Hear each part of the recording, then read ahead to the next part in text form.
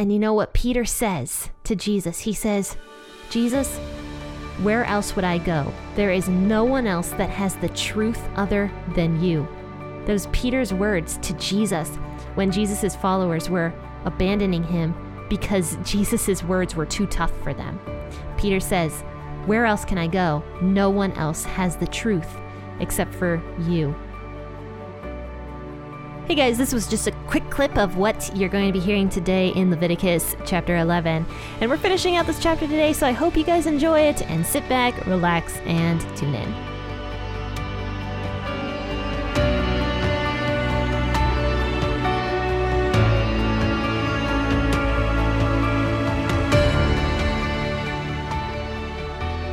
Hey, faithful listener, grab your cup of coffee and experience the Bible in a way you never have before. P40 Ministries is a podcast that goes through the Bible cover to cover. It's an awesome narrative that focuses your mind and prepares your heart for God to speak. So join your host, Jen, for a biblical podcast that's hilarious, informative, imaginative, and fun. The P40 Ministries podcast. Listen now as we go through the book of Leviticus.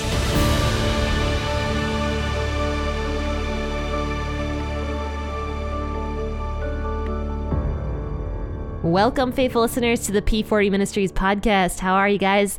I'm so glad that you're here to talk about the book of Leviticus with me. And I don't know about you guys, but how many people listening in think that the book of Leviticus is boring?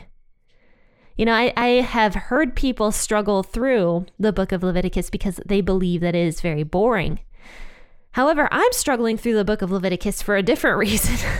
I don't actually think the book of Leviticus is boring, but it's so infinitely above me. You know, sometimes I think as a culture, and I am no exception to this rule, we have a tendency to make God who we want him to be. But then the book of Leviticus teaches us, no, this is who God is. Like, he is so above us. He is so glorious that reading the book of Leviticus is hard for us because we realize how many shortcomings we have. So I think that the book of Leviticus is actually tough for a lot of people, mainly because of that. And also some people are like, oh, well, we don't even have to read it anymore, so what's the point? You know, and I've mentioned that too many times on the podcast as to what the point is for reading Leviticus.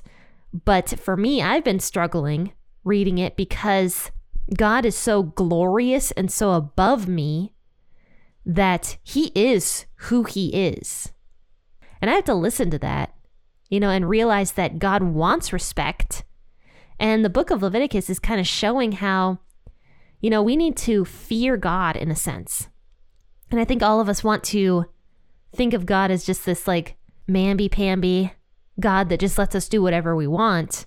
But that's not who God is. And the book of Leviticus makes that so clear that's not who God is. And I think that's one of the reasons many people struggle with reading through the book of Leviticus is it just does not conform in their mind to who they believe God should be. So we see things like Nadab and Abihu dying in God's presence because they disrespected his stuff. They disrespected him. And we're just like, oh, God is mean because of that. But he's not being mean.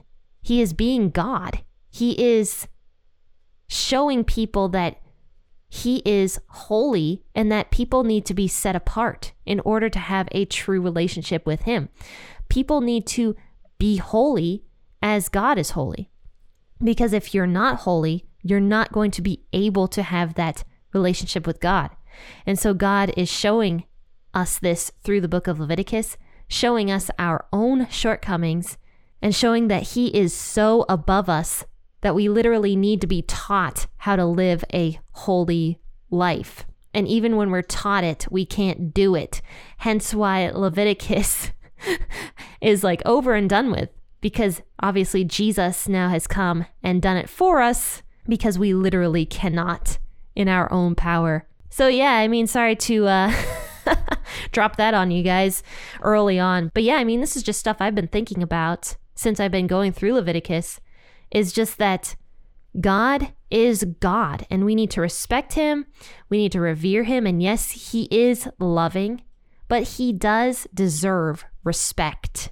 So in what way today can you choose to respect God?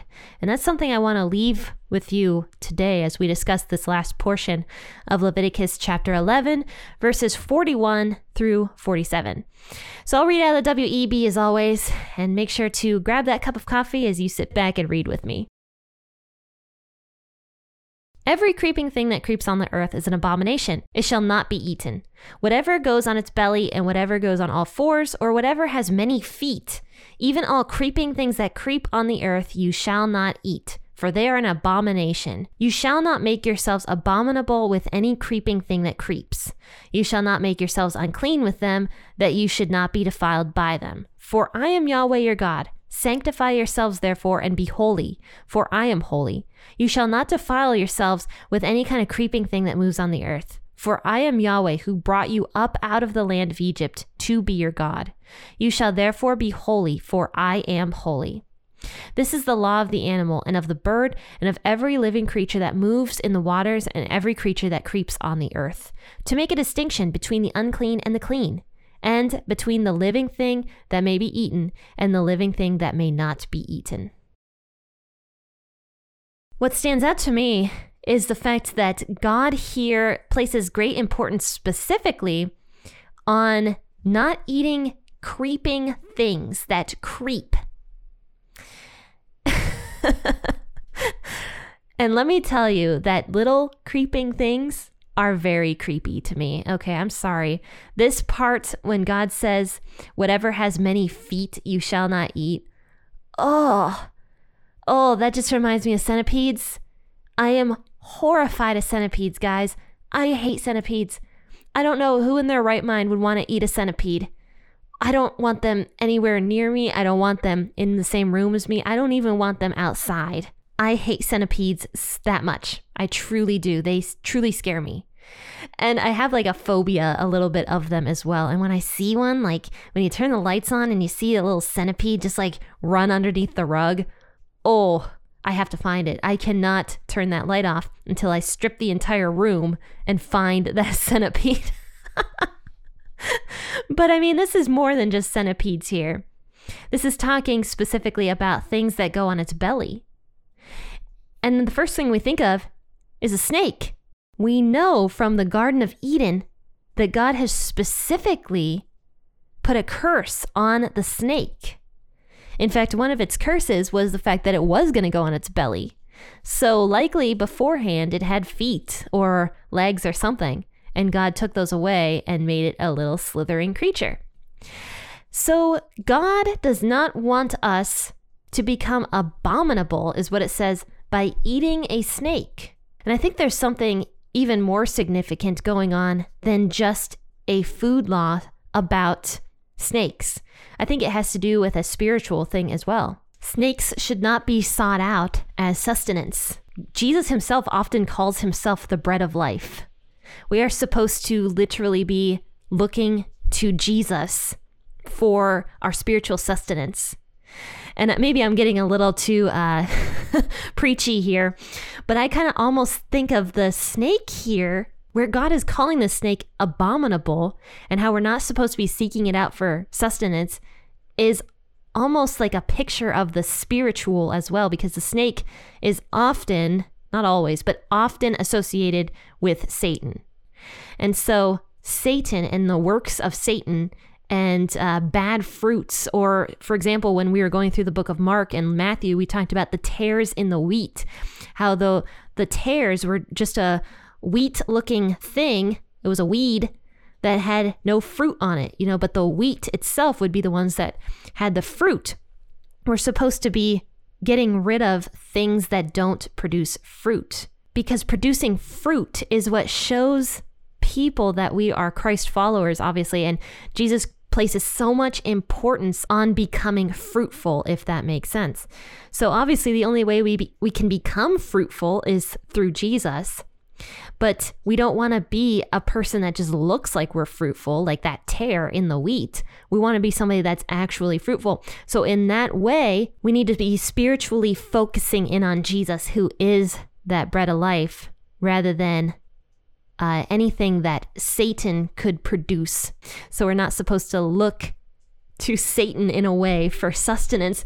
And I know maybe I'm getting a little too much with this, but I just thought that was an interesting analogy, how God himself says specifically several times that these animals in particular are an abomination. He talks about how some of the other animals as well, like animals with paws, are considered an abomination in the way that we should not eat them. But God specifically says about the things that creep, the children of Israel would become abominable if they ate the creeping thing that creeps. And I don't know if that was said beforehand. It might have been, but I'm missing it if it was. But I find that really interesting that specifically God is talking about snakes and things that are like snakes that creep along the ground, little creepy things, that those make us abominable when we eat them. So to me, that almost sounded kind of spiritual. And so I just wanted to share that with you guys. But it says here that we are supposed to sanctify ourselves and be holy. So in today's language, in verse 44, this would basically mean set yourselves apart and be set apart, because both sanctify and holy mean pretty much the same thing. Sanctify means to set yourself apart. To be holy means to be set apart. So God is telling the nation of Israel not to act like the Egyptian nations or any of the other nations around the world with the way that they do things. You know, the Egyptians would eat whatever they wanted. Same with any other nation probably. And a lot of this stuff would have a lot of pagan things tied to it. It would have a lot of spirituality. And God is saying, don't follow into that stuff. Don't fall into that stuff. Rather, do things differently, the holy way, the way that you are set apart, that people around the world will look at you and be like, wow, you're acting differently than I am. And God was doing this not only for the Israelite people, but also for the nations around the world. Because one of the reasons God gave the Israelites the law was so that the Israelites could actually bless the other nations. So from the very beginning, God was pulling people all over the world to him. He did it to the Egyptians. He was doing it to other Gentile nations at this time, and he was doing it to the Israelites. And now, of course, we know that there is no Jew or Gentile. We are all considered God's children. Race does not matter. It doesn't matter if we're male or female. It doesn't matter if we're slave or free or Gentile or Jew. We are all part of God's family now. But God from the beginning has been wanting his people to come to him. He's been wanting his people and all the peoples of the world to come to him, because obviously he created each and every person individually in his own image. So obviously he does love everybody. And so giving the Israelites these food laws would be the first way that people could really see that the Israelites are different. Because yes, the sacrifices would have been a little different, but people all around the world did sacrifices at this time. Human sacrifices, animal sacrifices, whatever else. So sacrifices, the people would have been like, oh, they're doing it a little different, but that's how their God requires it. But the food laws would have been very, very unique. And were unique. I mean, David Guzik, Friday, he talked about the bubonic plague and how the Israelites didn't get it. I mean, that's historical fact, that the Israeli people were kind of untouched by the bubonic plague because of these food laws, where they were getting rid of rats and stuff out of their sewage systems and not drinking poop water. Okay. But I mean, where I come from, which is West Europe and Eastern Europe, I mean, my ancestors were touched by bubonic plague because they didn't have these food laws back in those days to protect them. But my point here is, you know, these Israelite people were so set apart, even into the bubonic plague era, because of these food laws. They were doing stuff differently.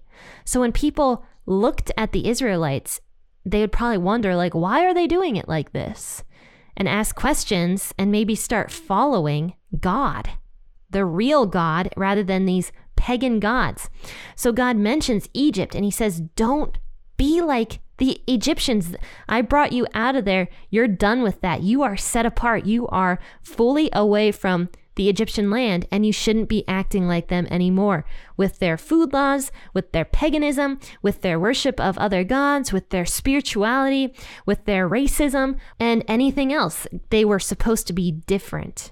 And God is putting a point to this and saying, this is why you follow these food laws, Israelites, is because you are different, you are set apart. And that's basically what God says here. He says, I am Yahweh, your God. Sanctify yourselves. Be holy, for I am holy. You shall not defile yourselves with any kind of creeping thing that moves on the earth, for I am Yahweh who brought you up out of the land of Egypt to be your God. You shall therefore be holy, for I am holy.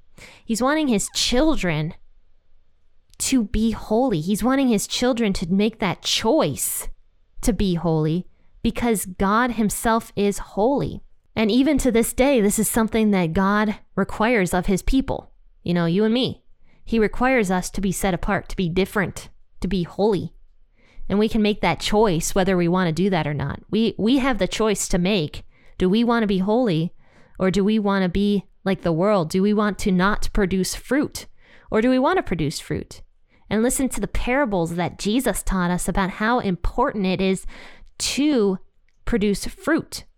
Like I said to you guys before, when I was going through Matthew and Mark, I was shocked by the number of parables that was about fruit and how people who don't produce fruit are going to be plucked out.